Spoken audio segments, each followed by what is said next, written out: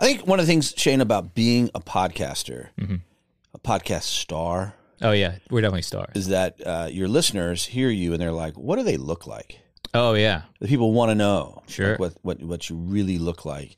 And I'm here to tell you probably don't. No, not us. Not us. It's really going to let you down. But Yeah. if you like disappointment, and people really do, Sure. we are giving our listeners an incredible opportunity to see us live. Yeah. You get to see us. See us. View Yes. us. Right. From the comfort of your own home. Yes. Anywhere in the world. Come turn us on and give it a watch. And Yeah. then it'll be on demand for a little while after we record. So if you miss it, don't worry. It's your chance to see us live. We're going to talk about a really great topic involving the real life quest to create super soldiers with our good buddy Mark Brady of Hummies VR Comedy. So Nice. It's going to be a blast. Yeah, I'm looking forward to it. Check us out March 2nd, 8 p.m., Thursday. Tickets $10. You can buy tickets at moment.co/CBM. Okay, I'll do it. Yeah, Awesome. We'll see you there. Well, you don't have to buy tickets to your own Oh, show. I don't have to do that? Okay. Yeah. Well, also, you listen. know what you look like, and you probably wouldn't do that. No. Same. No. Me neither. I don't even have any mirrors in my house. Jeez. All right. We'll see you on March 2nd. Peace. Welcome to Conspiracy Beer Me. I'm Justin. I'm Shane. And you are listening to the podcast that is making conspiracies fun again. Yeah. Today, the topic is Don't Let Your Time Do You. The bizarre theory linking private prisons to hip-hop culture. Oh, boy. We're getting into it. Yeah, it's a right. deal sent to us by Oh, yeah. Let me one of pull our that up. patrons. Yeah. And so if you're a patron and you have a topic that you'd like us to cover, we do take those. You get to send them to us via the Patreon. And if we like it, we'll do it, and then we'll shout you out with Shane. Yeah, so Carlos, oh wait, it's a different guy.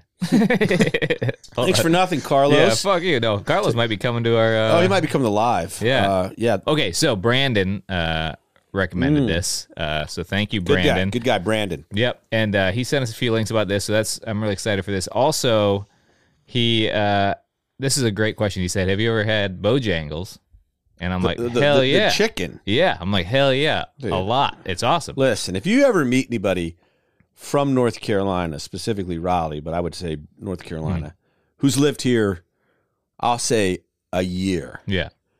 And they're like, do you ever eat Bojangles? And they say no. They did not live in North Carolina. No, they're full of shit. They're full of shit. Yeah. There's no way you can live here for a year. No. And not Unless you're a even vegetarian. vegans. And yeah, even if you're a vegan, You gotta get it in your mouth. Yeah. The reason why he asked this, the reason why he said, my kids are obsessed with chicken sandwiches, and they like can't get Bojangles out west where they live. What does he want us to drop No, ship them a I couple? looked into it. He didn't want that, but I looked into it, and it's impossible. It's really Yeah, hard. dude, what do we look like? I can't even send hats that I have I in know. my car. I'm pretty good about sending stuff, but I don't promise things I can't do. Dude, yeah. But then this is perfect for Tab, who is our guest. He also said, "I love Little Brother, my favorite hip hop group. I want to catch them live." And I was like, "Well, a lot of good people in this area. That's awesome. Hell So yeah. that's cool." So yeah, this one's for you, Brandon. Thanks for the topic. This is gonna be great. Yeah, well, that's a great way to, one, thank Brandon, tell you to join the Patreon. It's not that much money. But also to bring in our guest, who Shane just mentioned. He's the second time on the show. He's from Raleigh, North Carolina. He is a hip-hop artist. Please welcome back to the show, Tab One. How you doing? I'm doing great.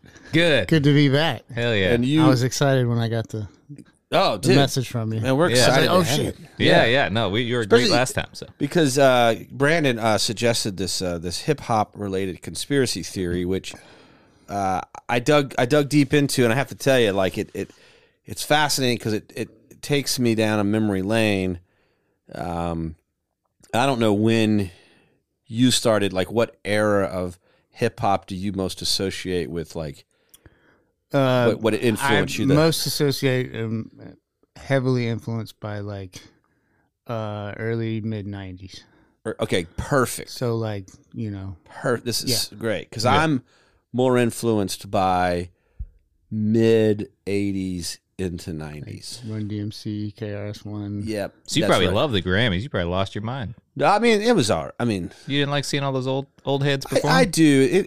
It's a little bit like like theater. seeing a punk band at a casino or something. You're Yeah. like, oh, great, yeah, like, this is not why I enjoyed this to begin Right, yeah. with, you know. Yeah. But yeah, I mean, you know, to step back, the reason that it's important because timeline gets kind of critical here.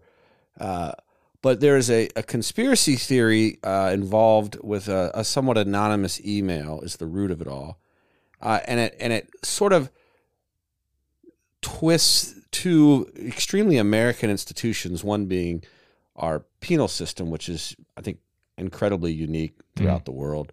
Like no one incarcerates people as frequently and for as long as we do. Oh, like Sure. we do. Yeah. We do that shit. We are great at Yeah. putting Yeah. people in jail. Yeah. And then also the culture of hip hop, which I know that all music to some sense is derivative, and there are other uniquely American musical genres, but like rock and roll, which grew out of another form of predominantly African American music. I mean, it was heavily influenced by the British invasion too, so it's not as American, I think, as hip hop is. Sure. Okay. I mean, I would think that it might be the only American music genre that came from like no quote unquote instruments. Yeah, right. Like Oh, it was yeah. built upon turntables and That's right, and drum machines and certainly yeah. yeah, it's I think it's And then it pulls it's a lot. Sampling is a big part of it too. So Right. it's actually pulling from all these genres that already existed. right, and right. created its own thing. So. Yeah, it's uniquely American to me in a way. And I should also say, like, I'm not a huge hip hop aficionado. Like, I don't know it. I know the big names, and I listen to a lot of hip hop. Yeah. And I was a DJ at the college radio station WKNC in college, and they had Underground 88. Yeah. And I DJ'd it, but I was just playing what a music director Right. had said, this song's good, and you just sort of mix it in. How much older than you was he? It's like same age. Oh, okay. He wasn't like a 90-year-old tastemaker. No, he was just a guy. He was just a guy that knew up and coming rap artists in the way that I knew up and coming like Sure. alternative, Okay. college music. Okay, you yeah. know. So I was exposed to it. I just don't know the ins and outs of it. And there's Right. periods, there's chunks of hip hop that I didn't follow at all. Like I don't know Big E's catalog of work. Oh, wow. Not like Well, some of my peers do. unfortunately, it didn't last very long. So Yeah. Yeah. you've probably heard most of it. Yeah, yeah. Yeah. I would guess. Yeah. Yeah. And even artists that have huge catalogs, so say the Beatles, you can listen to the Beatles in an afternoon on Spotify or whatever you listen that's to. So true. it's like even though and obviously with mixtapes and things like that, there's probably a larger breadth of things that's Yeah, probably yeah, yeah. available for a lot of hip hop Yeah. than there is like rock and roll and things like that. Yeah, that's a good point. But I can't a hip hop song doesn't come on, and I'm like I have friends that like immediately know the artist and then usually every single lyric. Sure. I'm not. Now I'm just putting that out there because we're going to talk about some stuff, and anyone jump in and correct me. when you're like- Disclaimer. Yeah. don't kill me. Yeah. So the story, I guess you could say it begins in the 70s, which is where hip hop was born in Brooklyn neighborhoods as part of a South Bronx. South Bronx. Yeah. This is why, yeah. So DJ Cool Herc yeah, that's at right. a back to school party. Yeah, at a back to school party. The term hip hop, I think, was invented later by a DJ who was describing soldiers marching, and it was more than just rap music. It was a culture, right? It included breakdancing and Yeah. graffiti and a certain swagger to the whole the whole thing, and it was very countercultural, which makes sense because Brooklyn but the Bronx especially, maybe even today more, is a gritty town. It's a gritty part of New York, and even Especially at that time. it's that Oh, time yeah, it was yeah. extremely gritty. Yeah. So Have you these seen Basketball Diaries? Did you ever see that movie? Yeah. They would show they look like war zones, and that was like Yeah. Yeah, no, no. places in New York where it was Oh just yeah, just like insane. rubble. and- Yeah. Yeah. And Yeah. it was crazy. I was like, oh my god, that's what America Right. looked like back then. It's crazy. Yeah, it was pretty rough. Yeah. I mean, I think I went to New York City in 1986 or 7 for the first time. Okay. Stayed in a hotel on Times Square. Back when they still had like the Dirty. yeah. Went to like the bottom floor of our hotel had a convenience store attached to it that you could enter from the hotel or from the outside. So like we had permission to go there and get like snacks and stuff. Sure. In line, like 6'2", like prostitute. Like, you guys want some company tonight? Like, that's unthinkable in New York at this point. At least for in like, Times Square, yeah. Now it's Mickey Mouse saying it. yeah, no, you're right. M&M store. That's another- yeah. It was seedy. It was seedy then, and the Bronx was even seedier. Poor, predominantly black, predominantly Latino neighborhoods is where hip hop culture was born. Absolutely. And then in 1979, Sugar Hill Gang had the first commercially successful hip hop song, Rapper's Delight. And that was the first time that hip hop had this sort of commercial viability. And in the 80s, I think, is when hip hop became somewhat of a commercial enterprise. And that's when I started listening to hip hop, was in that early period. Now, early on, hip hop music's themes were very diverse. There was the party type hip hop, which was a nod to its party roots of drugs and sex and all the stuff that you think of like a good hip hop song that's about just kind of, which is music. Sure. But there was also an extremely militant political side of hip hop that grew up in the 80s. And that's what I was first exposed to, were like Public Enemy. Oh, yeah. Okay. Like for me, like high school, Public Enemy and NWA, and we were suburban white kids. Yeah. We were listening and playing Two Live Crew, Public Enemy. And, I remember driving down to the beach with the radio blaring with the Fuck the Police song playing as loud as we possibly could. Yeah. As white kids from Cary, North Carolina. Yeah. In like 89. Yeah. So. Yeah. Well, I was listening to the same stuff in South Dakota. And Yeah, that's what I was about to say. I was like, that was happening all over the country. yeah. Right. Was that with the rise of MTV that caused that, or is that just? Absolutely. I would think. I would think it would have to be, right? Yeah. I mean, that's how I remember getting. Like, I remember Run DMC Aerosmith video. Oh yeah. Yeah, that was big. Like one of the earliest things I remember seeing, and LL Cool J, and all that stuff. Yeah. And I just want to, for those listening who were not listening to there was somewhat of a lot going on, because there was things like DJ Jazzy Jeff and Fresh Prince and that was huge too. MC Hammer. There was that side, and then there was this other sort of side of hip hop. But what I'm trying to say is that other side, the more less poppy but more authentic hip hop, could be extremely militant. I mean, the Grandmaster Flash classic from 1982, like the message is all about sort of growing up in the jungle, he calls it, of inner city neighborhoods. Yeah. I mean, even when I think about like Ice Cube, Today Was a Good Day. Oh yeah. Like classic song, and to one degree, it's not militant. It's just life in South Central LA, and that was all that West Coast stuff that started coming to the East. But then, like at some point in your life, you realize, like, now I get what he's trying to tell me. A Good Day for him was just not dying. Yeah, which is great. Not getting pulled over by the police. Right? Yeah. Yeah. And So Ice Cube wrote a lot of the lyrics for the NWA stuff too. he did. Yeah. Yeah. And there was, I know, but somehow, even in the 80s, when hip hop culture was becoming influential into the suburbs for guys like me, there was still a political side to it. Now, and I'm setting this up because something seemingly shifts. Yeah. That we're gonna. Yeah, like Rapper's Delight talked a lot about some mom's bad cooking, and then it changed very quickly to like what you're talking about. So yeah. Yeah, it was kind of like first of all, it was long as shit. It was like fucking 10 minutes. I think it's 14 something. And all those guys, I don't think any of those guys actually wrote the raps. It was oh really? Grandmaster Caz wrote.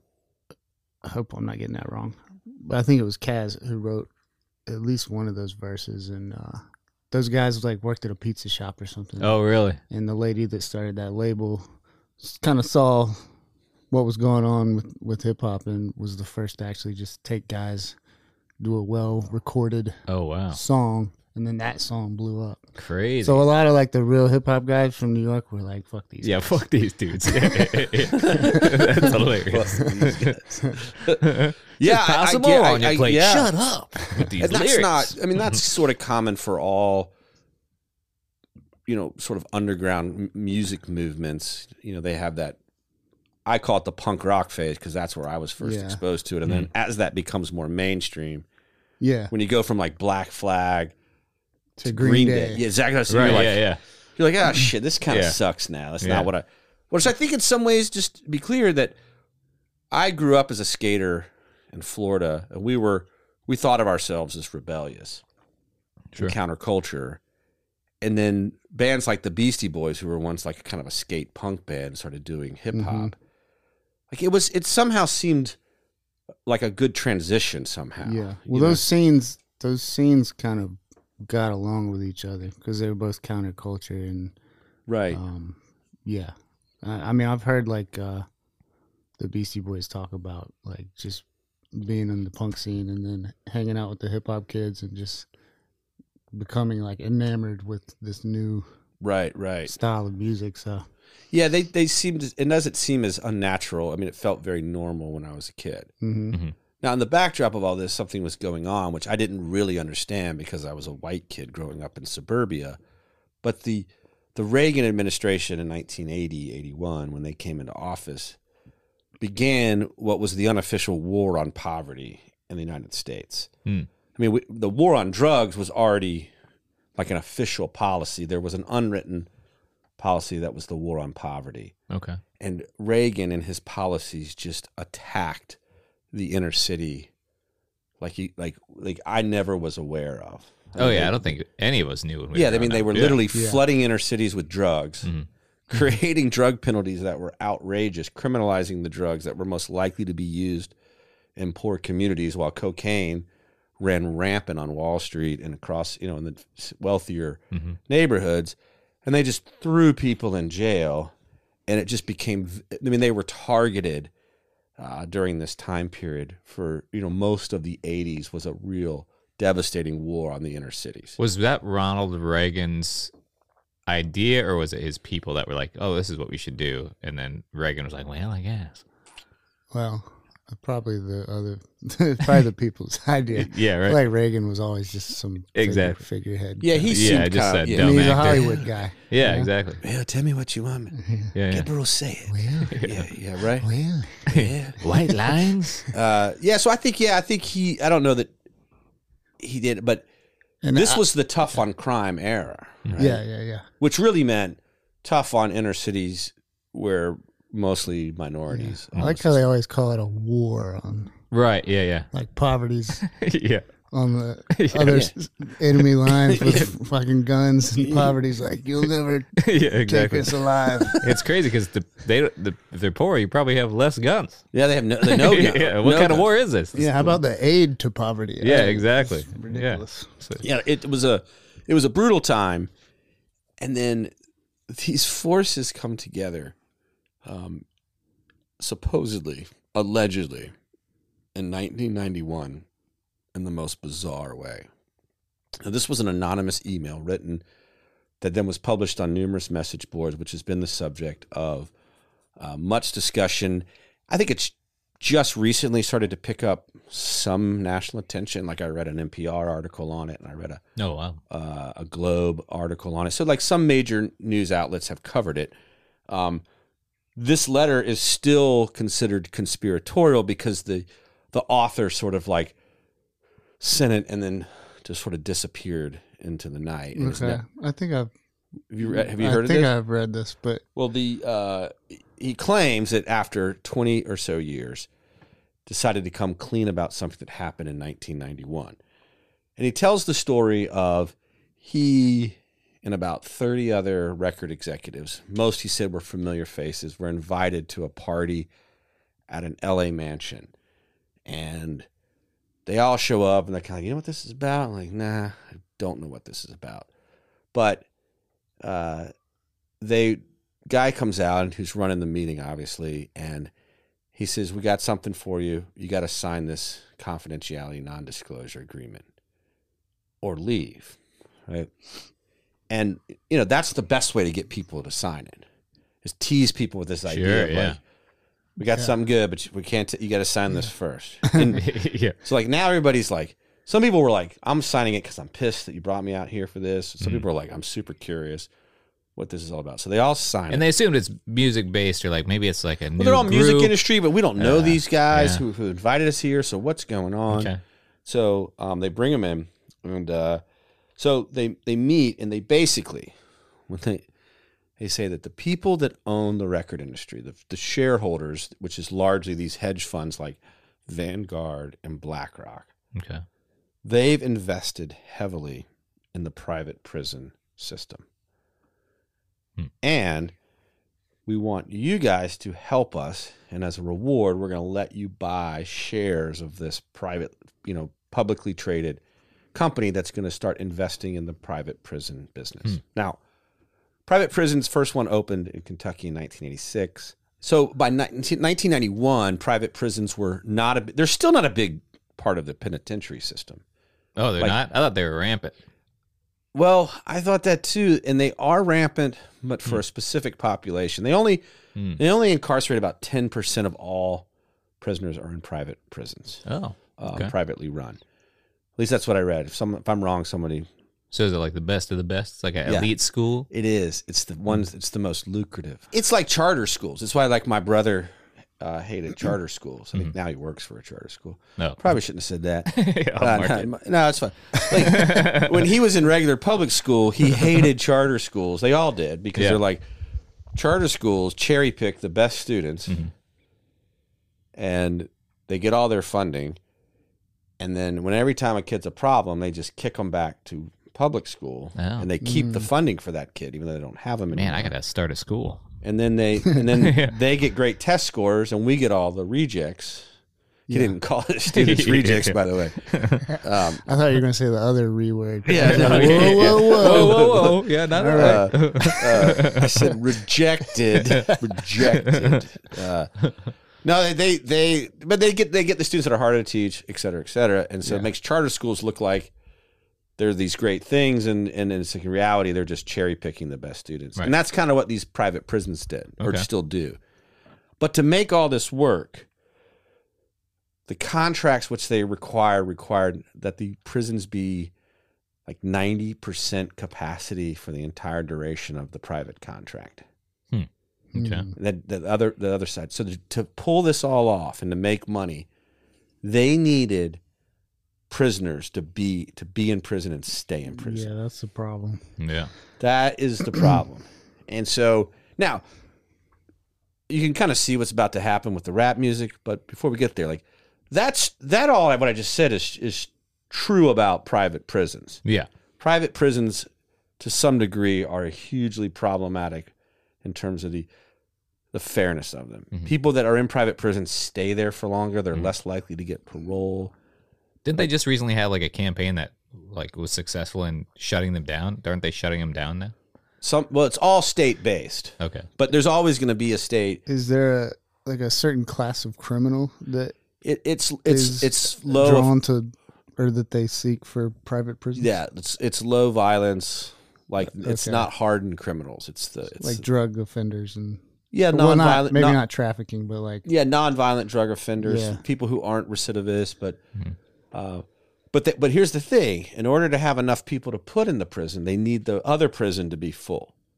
Oh, okay. So they need, because like the need for private prisons essentially, and this was true because in the 80s our prisons were overflowing.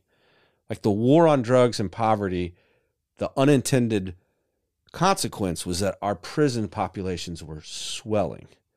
Like every time we have tough on crime, the penitentiary system just gets overflowed. Yeah. I mean, 3 strikes and you're out is a terrible rule from a penal system point of view, because now you're putting a person who's done 3 misdemeanors into prison for a long period of time. It could be a stupid thing. And with minimum sentences, and these companies, private prisons, they're the ones that constantly lobby for mandatory minimum sentences of years and stuff, because they want full prisons to then push the lowest level offenders, the easiest and cheapest to take care of, So then you think about it, and it's like, well, look at our prisons compared to yours. Our prisoners, right? They get their degrees. They get, they have we do a better job of correcting prisoners in our private prisons. So give us more money, give us more prisoners, and make more money. And really, in reality, is they're creating the system that benefits them. Wild. What a racket. Well, yeah, that's a racket. Yeah. That's not even the conspiracy. Yeah. Okay. Okay. That's just facts. That's the worst part. Yeah. Yeah. The conspiracy is that at this meeting with like 30 record executives, the people were like, the same people that own these prisons also own record label stock, most of it. And we want you to shift the culture of hip hop into a culture that celebrates violence and gangs so that criminality will be entrenched inside the inner cities. And so it will continue to keep our prison population what we need it in order for these to be profitable. And in exchange for help. Hip hop was the sole target of that? That's a good question, because we're going to talk about a criticism I read of this theory. But okay. But it was as far as its influence in the inner city. I think the idea that was presented at this meeting was like, as long as a regular kid growing up in the inner city thinks that his only option is to play professional sports or join a gang, then that's going to keep the prison population what we need to make a ton of money off of. Right. Wow.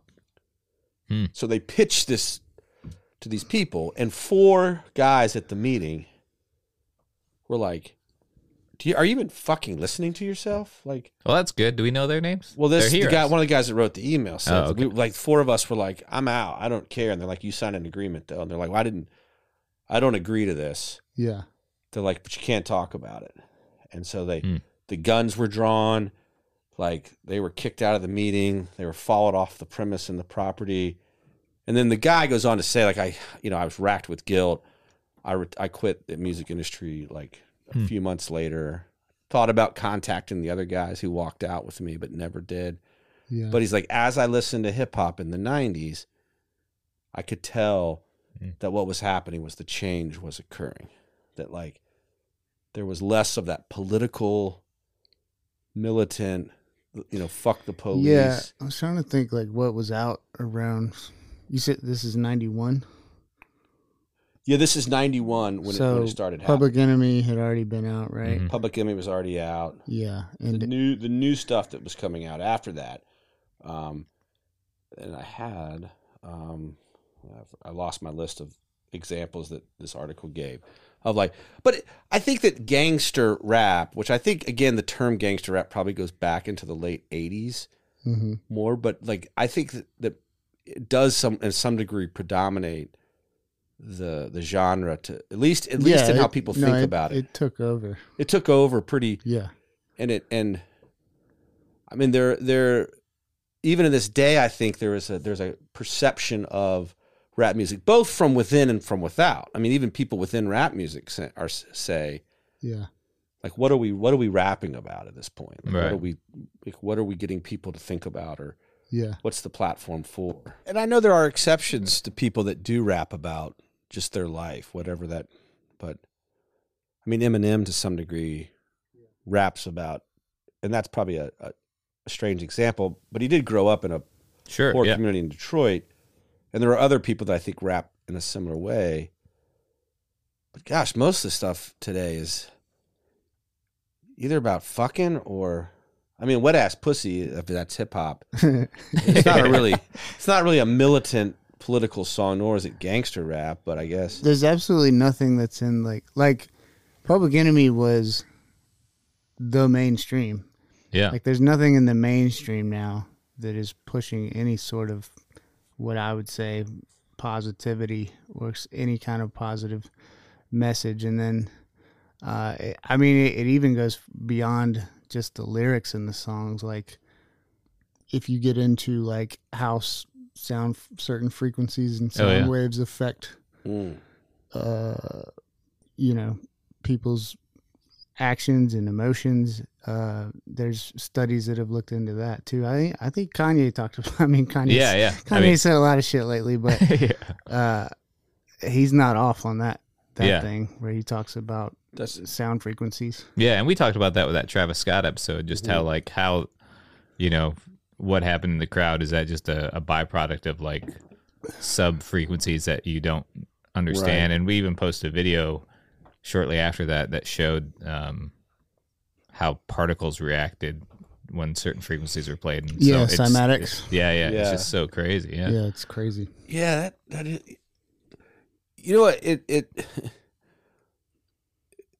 I guess the part that is striking to me is that when we're sitting here talking about it, I'm realizing like how I think of hip hop now versus how I thought of it in the 80s when there was still this cultural war going on, this sort of war for the inner city. Like now I just think about it in terms of like drinking and drugs and shooting and violence and all that stuff. It doesn't even bother me. Like I'm sort of numb to it all. Yeah. I don't even really think about it. Mm-hmm. But probably that's partly because I'm still a suburban white guy. in Right, some yeah. regards. Yeah, It yeah, doesn't yeah. affect you. No, I was watching an interview today with this rapper Vince Staples. I don't know if you've heard of him, but he was talking about how people make money off of black trauma. Absolutely. Yeah. Right. Like people from outsiders see it as entertainment, and they forget that there's real people behind that who are like, you're listening to it like you're watching a TV show or a movie. They're living through that shit Yeah. daily. Yeah. Right. So and it's become this way to make money. Yeah. Really, what my question would be, like, after this meeting, like, how do they follow through with that plan as far as like influencing the artists to make that type of music? Would it be more that they only buy or look for artists that buy, albums or produce albums that are in that vein, versus saying like, say someone came with a positive message and they're like, yeah, I'm sorry, that doesn't work anymore. Sorry, you got to give us something else. Yeah. Right. That's what I assume, but I don't know. Or they put the machine behind Exactly. Yeah. a specific type of song, and then artists who want to make it, say, well, that works. Right. So Exactly. let's do that. Yeah, And then it that causes seems a right. shift. Yeah, for sure. Because there's been a lot of stories over the past 20, 30 years of rappers who at some point had gained some fame, and people were like, yeah, they weren't really as hard as they make it out to Yeah, be. yeah. They sort of fabricated Yeah. or played up their inner city roots or their gangster. Like Ja Rule. Yeah, right. Oh, yeah. I've heard 50 talk about Ja Rule's, how they tried to like mold him into this gangster rapper, when it really, I think he went to a fairly nice school and Right. like, Yeah. was probably not rich, but like not poor by any means. I could be speaking. I mean, you're was on our never- podcast. It's fine. I never You know really what we got do. into Ja Rule. Yeah. Yeah. But yeah. I mean, I could definitely see that. Right. Yeah. I think that, and when you look in areas, you go to areas where you're sort of celebrating Yeah. that hardness. Yeah. That it's a very it's definitely a portrayal of masculinity that I associate with the genre, like sometime starting in the mid '90s. Yeah. Mm-hmm. And I know there's exceptions to all of this, and a lot of times, like Yeah. one of my favorite rap albums, oddly enough, of the last 20-something years is The Guy, The Streets, the British yeah. rapper, which is just so bizarre and just so different because it's just about a British dude who really doesn't sound very good. But it's like, so there are, I love it, by the way, Yeah, if he's listening, maybe Yeah, I'm sure. Probably. message us. He was on the. I think they had his name on the at the Grammys on the wall. Oh, did Oh, they? nice. Yeah, I saw it. Yeah, dude, that's cool. Yeah.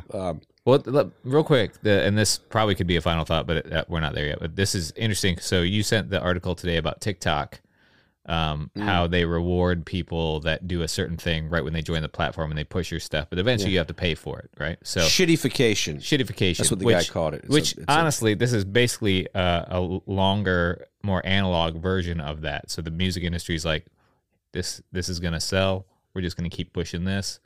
It's the music machine, just the way TikTok's a machine, or Instagram's machine. It's going to push the algorithm's going to push what they think works or what they think people are going to buy more. And unfortunately, we as consumers keep buying that. Well, So- that you're right. To even make a finer point, I think, is that if you believe the allegations in the email, they said hip hop is going to be a huge commercial moneymaker in the next, 3 decades.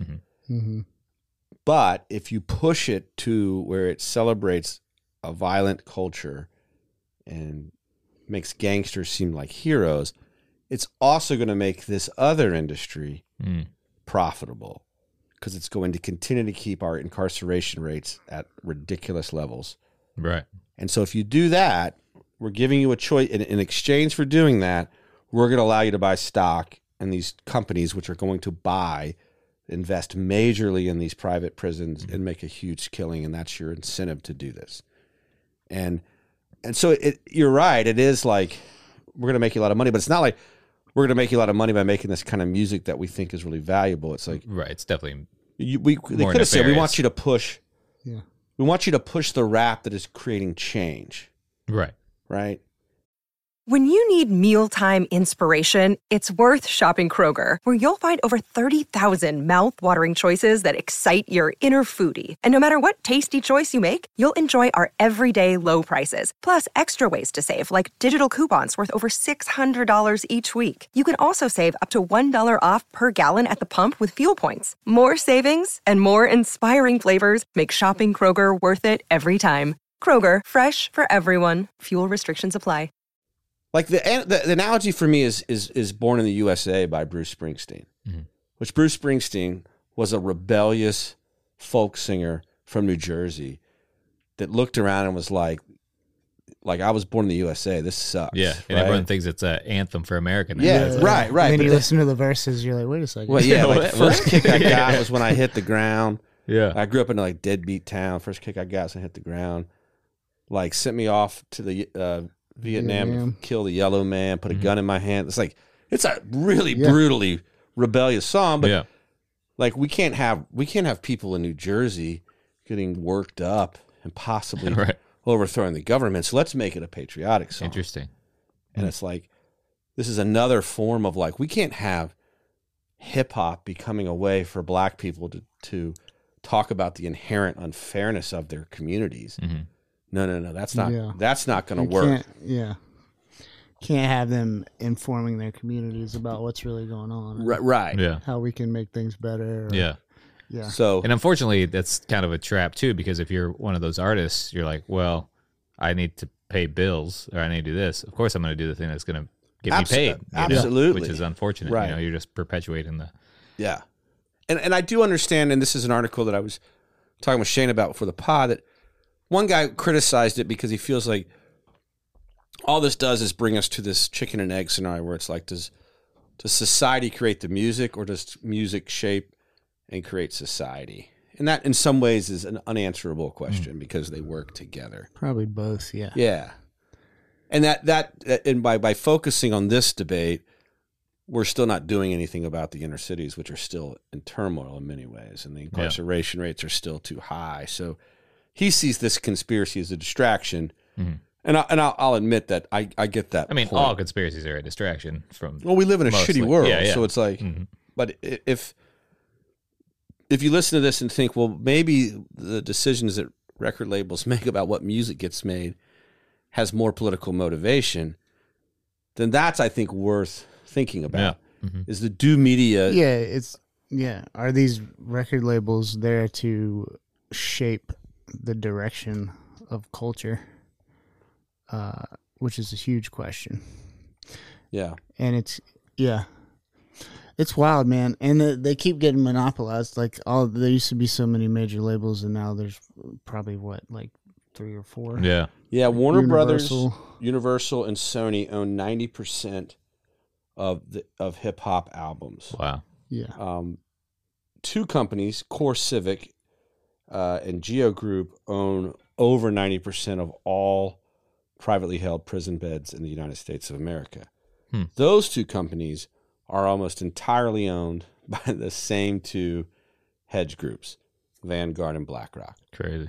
So the people that own hip hop are the same people that own Yeah. private prisons. I played a game recently. If you go on Yahoo Finance and pick any Fortune 500 company, guess who the top 2 shareholders are? Vanguard and BlackRock. Yeah. Crazy. It's fucking scary. Yeah, they're a massively and powerful companies that have huge influence, I think, on what kind of media, what life is like on a day-to-day basis. And their main goal is what's most profitable. Mm-hmm. And I don't think the powers that be want to have really salient, powerful protest music of any shape or form.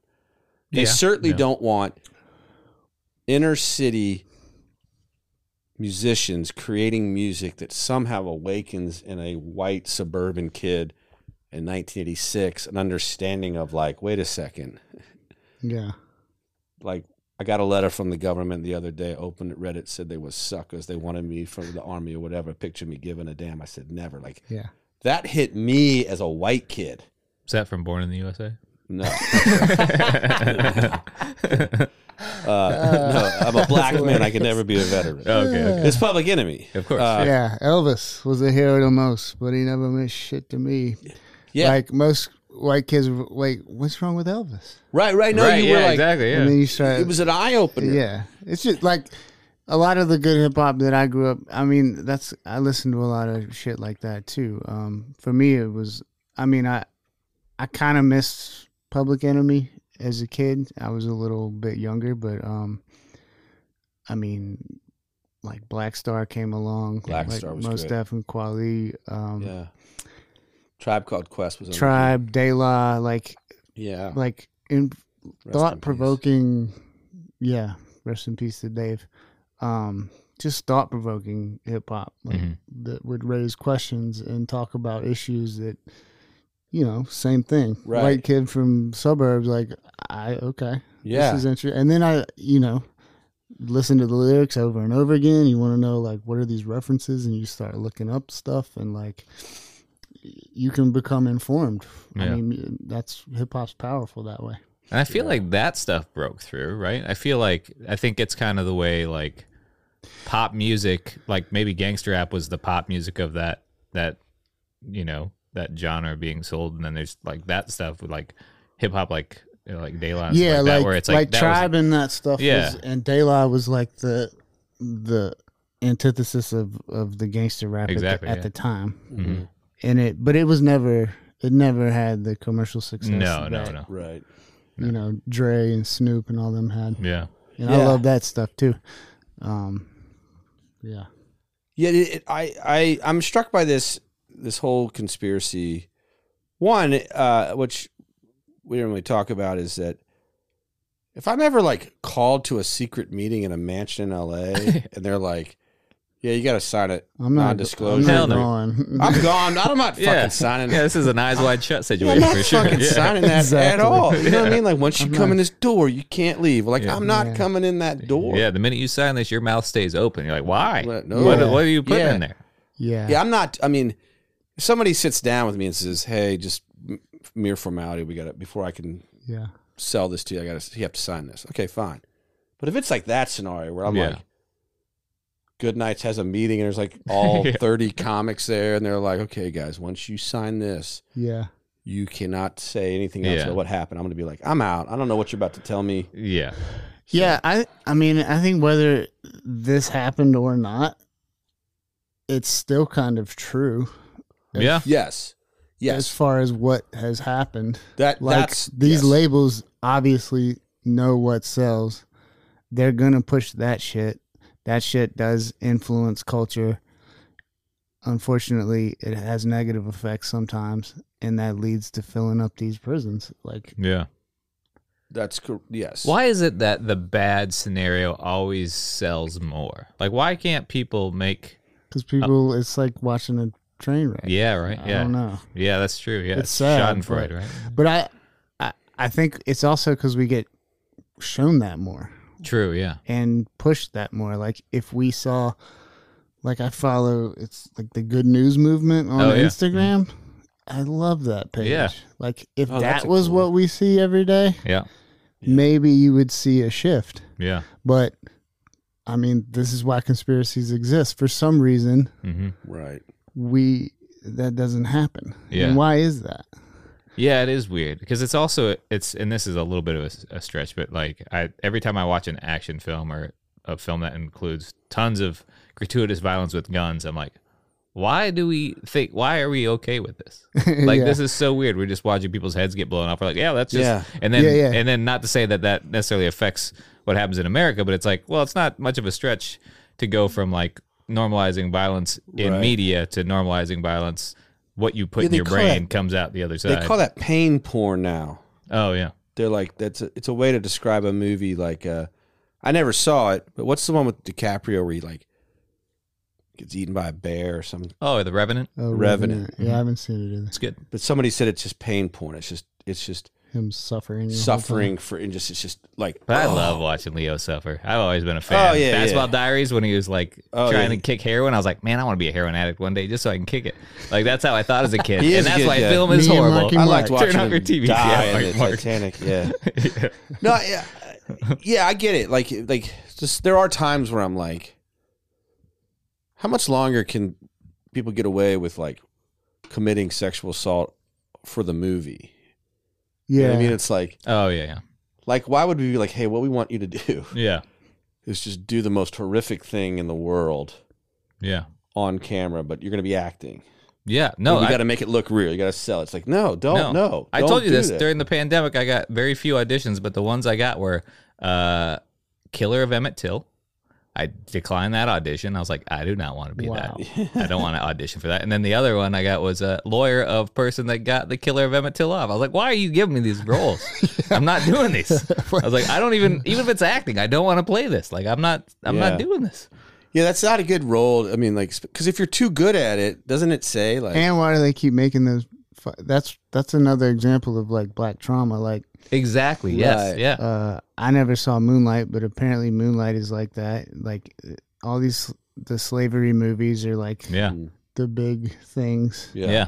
Like, why? Yeah. I will never. I've said on the pod, I was like, I'll never watch the what's the Leo DiCaprio one? What's the slave? Oh, that's Django. Django. I was like, I don't need to see Yeah. Leonardo say the N word a billion times for 2 hours. It's a lot. Yeah. I was like, Yeah. and I understand that, like, I could go watch a movie that could explain this way Yeah, better. I understand if black filmmakers and film producers want to produce a movie to portray history. Yeah, sure. That- But Quentin Tarantino, I know, right? Tarantino. Yeah. He only wrote Pulp Fiction so he can say the N word. That's Yeah, the do you know only what I'm reason. talking about? yeah, He says he gets a lot of flack for that too. Good, and I feel like I've seen his response, but Look, I don't know what his response is, but he wrote himself into a cameo appearance Yeah. where he says the N word like 30 times in like 2 minutes. yeah, there's something Like he that's found like, a loophole. yeah, That like white guys can say it in a movie, so I'm going to write this character that says it gratuitously, and I'm going to play it. And then he wrote Django. but I'm just playing a He character. just keeps writing. But I'm just playing a character. Yeah. Just playing I'm a like, character. Yeah. You deserve all right. hell for All that. right, Q. Yeah. Yeah. Exactly. Yeah, that was so. Yeah, I see where black trauma, white people profiting off black trauma is problematic. Yeah. The incarceration problem, incredibly problematic. And whether it was because of this meeting or whatever, there has been a shift in the hip hop culture. Like from what I remember it as in the 80s and early 90s to what it is today. I don't really have a judgment on whether it's better or worse or fair or less fair or necessarily, but it's definitely different. And if it means that part of that keeping this violent culture entrenched into our minority communities is somehow to fill our prisons and sell records, that's just fucked up. Yeah. Is hip hop or the type of rap that we're talking about still violent? No, I don't listen to that. So I don't. Is it still? I don't. Yeah, I mean, there's. Yeah, for It's always sure. gonna be I a mean, genre, there's like it's called drill music. It's there's these guys that I mean, they literally have. They talk shit. That's another thing that the industry has played up is these beef between rappers Oh, yeah. ever Beef, since right. like Biggie, Us. Yeah. Biggie Pac thing, like East Coast West Coast thing. Yeah. They push that, and then it's like it's to the point where it's like the labels don't even have to do that anymore. These drill rappers are like taking it upon themselves to call out other rappers on Instagram, on like IG Live or whatever, and then people end up shot. Crazy. Yeah. How come no one shot the Island Boys yet? Because I saw them calling people out on Instagram one time. Oh, man. Fucking The Island Boys. Island Boys. I saw them recently, man. Yeah. You went to their show? No, it was They were at the like Ritz. no, they were just like trying to leave a store, and some guy was like, Oh no, that they filmed that themselves. I thought some guy was like, "Hey, Lim Boys," and they were getting all mad. Yeah. They probably like set up fake scenarios. Yeah, that's yeah, the that's thing, probably yeah. right. I mean, Yeah. Yeah, there's so many different categories. It's like I saw one interview with a guy, and he was just like down and lean on the interview, and he was just like, "That's my life, man. That's all I do." I was like, "That's your life? You just are into lean constantly? You don't do anything but codeine Yeah. and fucking Yeah. I'm How just do like- you even record music? exactly." I'm like, I Yeah. don't get this. Um, yeah, well, I don't. To your point, whether it's violent or not, which sounds like Tab, you're saying yes. Again, that's what I'm saying. I I don't. mean, know not enough. all of it. no, right, just yeah. yeah. What it is not is it's not political like it used to be. Like I don't hear No. consistently songs that come out that question the fundamental structure of society as it affects the most vulnerable people. I mean, Kendrick does, right? Yeah, Kendrick, Rhapsody. I mean, there's definitely artists out there. I mean, even Nipsey Hussle. If you want to get into conspiracies, I don't know who killed Nipsey, but I mean, I'm sure they pinned it on somebody. But like, Nipsey was a huge advocate of independence. You don't need these labels. Mm. Right.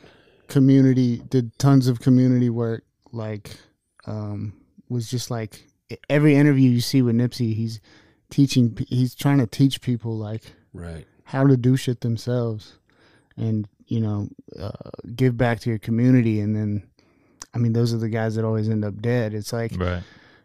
I mean, there's positive shit out there, and I think that is the silver lining. Is like the same way podcasts are kind of like putting major network TV stations to shame these days. Right.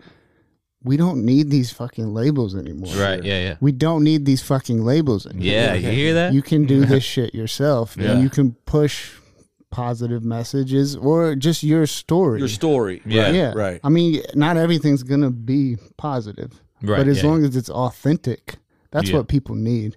Is just real shit. Yeah. So Yeah, I think maybe that's the rub, is not to say that there aren't authentic stories of people who in the hip hop community who have histories in prison or in gangs or violence or whatever. yeah, It's that people that didn't have those stories felt like they had to pretend they did, or at least play up the parts of their lives. yeah, Whether that Right. was like, I was a kid, I lived in a bad neighborhood, my parents moved me to the suburbs, and I had a relatively stable life yeah, with this history that I knew about. Yeah. So I'm just going to play that up because that's what the industry wants. Damn. Is that Yeah. cultural appropriation? What?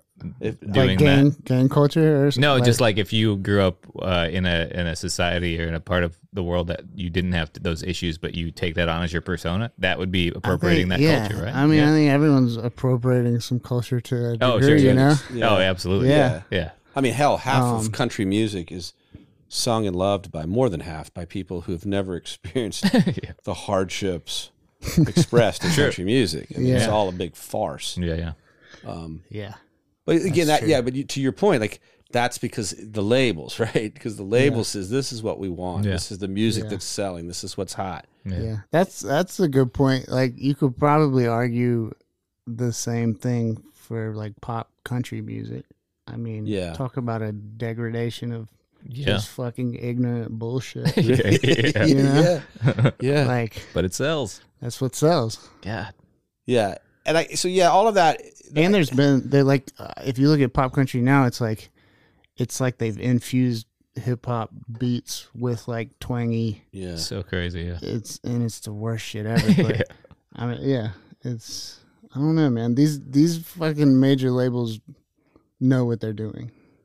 And I Yeah. guarantee you they have teams of psychologists and people telling them like what works, what Sure. doesn't. And now they're going to yeah. just have AI that does it. They'll just be like, what's the beat that gets me? Yeah. Sure. Fuck, It is we're all crazy. screwed. You know, the numbers get sort of dizzying. Where like one of my friends is on tour with Coldplay as a roadie. Uh-huh. They did 10 shows at Soldier Field. It's kind of like a thing that you do at 10? 10 In That's a row? insane. in a, like it's like Yeah, a no week. breaks. It was like a You do like 28 you hour do show. like there's 2 days you do like doubles. Right? Yeah, that's Brutal. crazy. Not Paul Simon. Fucking what's his name? Country singer that's real famous. Oh, man. Name Willie Paul? Nelson. No, Garth Brooks. Oh, Okay. Garth yeah, Brooks yeah. Mhm. did it with I don't know, but these things always fucking like Coldplay sold everyone out. Yeah. So that's like 50,000 seats at $153 average. So that run is worth like 80 million in ticket sales, just ticket sales. Mm-hmm. Insane. Not merchandise, not Yeah. beverages, not parking, not hotel nights. It's $80 million in fucking ticket sales. Yeah. So like at that level, there's a ton of money involved. And if two industries say like, you know what would be great if this rap music, like if we could continue to promote the violent part, it will help us with like the judicial reform that we're pushing.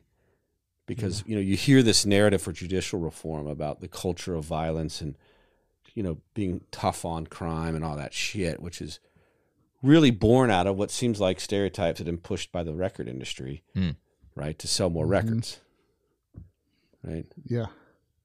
So, you know, fuck off, record labels, yeah. Yeah. Black Rock, Well, and Vanguard. like all the deals that they signed these artists to are horrible. These, Horrible, like huh? 360 deals where they pretty much get a percentage of everything that they do, even ticket sales, even merch, and then like they're like locked in for however many albums they have to do. Right. They have to recoup payments, and then like the studio fees that they charge them are like astronomical. Like it's all just a racket, dude. Yeah, and like Yeah. it's I've seen stories that's like all the money and jewels people are flashing, it's all fake. It's like they Yeah. can't, they don't even they don't make Or that they- much money. It's yeah, like or they'll rent it out. yeah, exactly. They run Right. out. Yeah, Yeah. it's crazy. Someone was like, "Oh, Jay-Z was wearing a $3 million watch at the Grammys," and I was like, "Actually, it's selling for $9 million." And people are like, "How do you have a watch that's more than a house, more than a mansion?" It's like, Yeah. well, one, he doesn't own it. It's the Patek Philippe gave it to him to wear at the Right. Grammys. He just wears it for clout, and then all stuff that expensive is just to launder money anyway. So Yeah. He's also a billionaire. Not, yeah, but Yeah, Jay might. He's the one that he might, that but yeah. There was also like there was a theory floating around that like at the time, probably later in the 90s when rap was doing really well, there was like 4 of the I think maybe Death Row, Rockefeller. I don't know. There was talk of black ownership, right. black owned labels. No, I've heard this, yeah. Coming together and kind of taking ownership of their shit, and then things kind of fell apart. I mean, that might have been around the time Tupac got shot Right. and Biggie. Yeah, so who knows? There's probably efforts to stop. sure, yeah, and folks that's from an episode forming too. their own- Oh, the Tupac and Biggie. Yeah, stuff I mean, too, for sure it is. Yeah, it's all of it. You know, it's the easiest conspiracy to believe because not believing in it doesn't really alter the landscape at all. It's yeah, like it's not like a it's like here's this thing that we know, right? It's like we knew about gravity for a long time. We just didn't have a formula to explain it. right. And we know this is true, but somebody now says, there was this email that, you know, somebody sent anonymously, and that explains that there was more complicit, yeah. yeah. you know, action. My problem with the email, especially an anonymous one, is anybody could have just Yeah. typed the shit up. Yeah. I don't. Yeah, I don't know. We It's could have not the done it. hardest proof. It was a long con. We did it. We Yeah. sent that, Also- and then we also- just did a podcast on it 20 years later. I mean, the guy in the email, he's like, I was racked with guilt and I finally came clean. Well, then fucking sign your name to it. At least exactly, be yeah. like, you know Well, what? it was Bruce Springsteen. And Yeah. he didn't want to come. I guess maybe if you have a wife and kids and your wife's like, is it possible they would kill us? Like, yes. Yeah, I mean, Yeah. there's Maybe. always that. But then maybe you go to a journalist and you say, I will reveal my name to you anonymously so that you can vouch for Sure, the credibility of this. But don't just like drop it and leave. Yeah. I don't know. That I guess that's my problem with the Yeah, anonymousness of the email. Yeah. me too. Because I think I've read it, and I was just like, it all makes sense. But then you're like, well, and it still makes sense. Yeah. But just the whole, like, Right. the actual meeting. Yeah. I don't know. It's always so very Maybe. easy to write years later. It's like, oh, this is how this all ties together. Like many conspiracies, it's like, well, I've been around long enough to see how the pieces could have fallen together. I'm going to say that's what happened. you know? Yeah. Yeah. In the article, the criticism I read of it, that person was obviously very much a hip hop scholar, and he was trying to say there was way more nuance prior to 91 in hip hop, and there's way more nuance after. But then in my head, and a lot of the comments were like, well, maybe for you, Mr. Scholar, but from the Oh, Yeah. sure. average yeah, person, It like, is easier. It's easy to say if you know a lot about hip hop and you have your finger on the pulse of every subgenre of hip hop right. and what's going on at the time. But just from like average Joe Schmo view of like what's in the mainstream, Mhm. there's obviously, I mean, Yeah. runs. Yeah. And hip hop is a huge. I mean, it's influenced everything. Yeah. Yeah. Like from liquor sales to alcohol sales to Clothing. jewelry sales to clothing. It Right. changed the fashion industry. Mm-hmm. It changed almost every aspect of culture. Like, it's huge. Yeah. Right. I love that story of Dapper Dan. You know Dapper Dan, right? He was like basically selling clothes with Gucci and all this stuff on it, and then they took all his stuff away. He's like, stop bootlegging our crap, and now he's got to deal with Gucci, and he's just selling. It's Yeah. like you changed the landscape, and now you're on top. That's amazing. Yeah, so cool. Yeah, that's cool that they gave him his due. Giving Yeah, me yeah. hope for comedy. Yeah, It's like, right. Yeah, you won't book me, but one day, one day. they'll be like, please One do our day. show. Yeah. Well, that's I meant to bring this up earlier. It's just in terms of like just talking about the deals that there are those 360 deals and all these deals where people are getting screwed. There's a comedy club, a national comedy club that does this crazy thing that I don't know how they get away with it. They pay you, and then you have to pay them back a portion of what they pay you.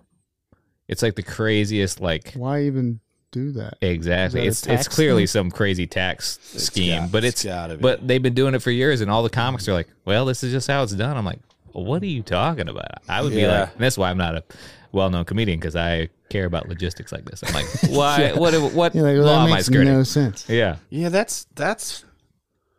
I want to. We'll talk. Yeah, about that's it off the air. yeah. We used to get asked, there's like music. They probably do it with comedy too, like showcases. oh yeah, yeah. You pay to perform oh yeah, Oh, yeah, right. for exposure. sure, Yeah. yeah. That's always good. Yeah, so I don't Yeah. know. Exposure still hasn't helped my bank account very much. No. By the way, you can Venmo us or pay us at the end of the episode. Oh, okay, cool. Yeah, I mean, all of this. I mean, it seems like we're off topic, but we're not, because what we're talking about as, older artists who at least have some business acumen and savvy, where like I don't think I would get like, if it's a bad deal, I might accept it, but I would accept it knowing full well that it's Sure. a bad deal. Sure. Yeah. But if you're someone who desperately wants to sell an album or desperately wants a song on the radio, and then someone starts dangling you the kind of money that could literally change your life and your family's life Yeah. and escape a bad situation, well, then you're more apt to sign on the line. Sure. Yeah. Yeah, Right? yeah. They're just preying yeah, on I the mean, weak. yeah. Yeah. Like, I mean, I'm incredibly fortunate. So, like, I make music because I love it. I have a job that supports my family, so I don't need to make any drastic decisions. But Yeah. nor have I ever been offered them. So, so let's make that clear. But yeah, like for a kid from the inner city who's, you know, desperately trying to improve his life and his income and help his family out or her family out, like, yeah, I mean, that's hard to turn down, you know? Yeah. Somebody's dangling that in front of you. Have you, obviously you're in the scene, have you experienced people that you know that have taken those deals and you have seen it go bad? No. Well, I mean, Little Brothers, they got signed to Atlantic Records, and it just didn't work out because kind of, it kind of goes to what we're talking about. Like, they just make authentic hip hop music that didn't fall in the lane of the kind of stuff we're talking about: drugs, guns, violence, and it just didn't do well commercially. Right. Yeah. So I think the Atlantic dropped them after that. Such a bummer too, because you just put all your eggs in one basket a lot of times, and you expect these people to have your best interest at heart, but they don't. You know. Yeah, when I was in Influential before Cooley High, we did a talent show at NC Central, and first place was a trip to New York to visit Atlantic Records, and we won, and we just never got it. Really? went. They never offered it. Right. Crazy. Yeah. Dang. We were all excited, and that was just it was just something I think it was just a low level person at Atlantic, and I think they were expecting like one artist who just raps over beats, but we had a full band, so there was 4 or 5 of us. Oh yeah. Wow. And they were like, "Yeah, we'll see what we can do." Oh, they took us to Bahama Breeze, so that's all we got. Oh man, that's brutal. We got a shitty meal. And Boy. You didn't get the coconut shrimp? That's just tight. Damn, I don't know. Bahama Is that place Breeze, still that's open? almost like It's still there. Yeah, it's still. I can't believe that's still open. I know, it's crazy. Popular. Anywho, Well, That place pops well, off man, on the weekend. final thought. I'll give you my final thought. Prisons are too overcrowded, and the idea that somehow, if you push more and more people into public prisons in order to force the most lucrative prisoners to a private prison, I don't care if you're using rap music, hip hop culture, or whatever to make that happen. That's fucking wrong. Yeah, for sure. And to the extent that any of this is remotely true, well, it's definitely true that BlackRock and Vanguard own both industries. To be fair, Black Rock is a perfect name for someone to control hip hop. Yes, that is. Yeah. So is Vanguard. Yeah. yeah. Yeah, they both sound like evil. They sound like Oh something. no, I was more thinking like Black Rock is hip hop. Oh, Yeah. I wasn't thinking evil. I was just thinking that's a good name for. I think there was an album called Black Rock. It was the Black Keys and Oh yeah. Please don't tell me Chris Rock, because I'm gonna be. It's no. They Kid had Rock. like Oh, it was like Kid it was Rock. like Yeah, I was gonna it say. was Dan Auerbach of the Black Keys collaborating with like Mos Def and Jim Jones and different hip hop artists. Nice. They put out an album. It was pretty good. But anyway, Hell yeah. It does sound very Bond villain corporation. It does. Yeah. yeah. So yeah, I think to the extent that any of this could possibly be true, again, it's somewhat irrelevant to the fact there was a reality in the inner cities and that hip hop culture. If the musicians own it, I think it's probably a force for change when it's taken out of the hands of greedy corporations. Sure. So let's do that. Okay. That's my final thought. Okay. Too serious, I know, for a No, I comedy mean, podcast. but it's It's you kind know, of a yeah. Sorry. It is. It It's calls fine. for it. I Yeah, think. it is what it is. I It's, don't want to do my hot white guy take on I know, right? rap culture. Yeah, we just did that for. Pull an your hour. pants up and start singing about change. Yeah. Yeah. You know. Yeah, it's a sad situation. I do think that there is a greater chance for change now. There are more voices out there, and we have greater access to more voices that can affect change without quote unquote the man or quote unquote big companies dictating music. I think. Yeah. So hopefully it'll consistently go that way. I will say, prisons aren't all bad because. I've seen a lot of great things pop up on Craigslist recently. Prison all of their electronics are clear. They look like the old Apple products. You can get a clear TV. You can get a that's clear whatever it is because you can't hide contraband in can't clear hide your stuff. stuff. But you can get some really cool looking electronics for your crib. How And well does it work? You see? I mean, it's a TV. I mean, it gets Oh, yeah, channels. but it's a TV that was in a prison. Yeah, but I mean, prisons are just different shaped houses. Every time I see a prison in a TV, it's been like people are fighting over what channel, and it's getting hit a lot. Oh yeah, it's yeah. Anyway, I love a clear TV.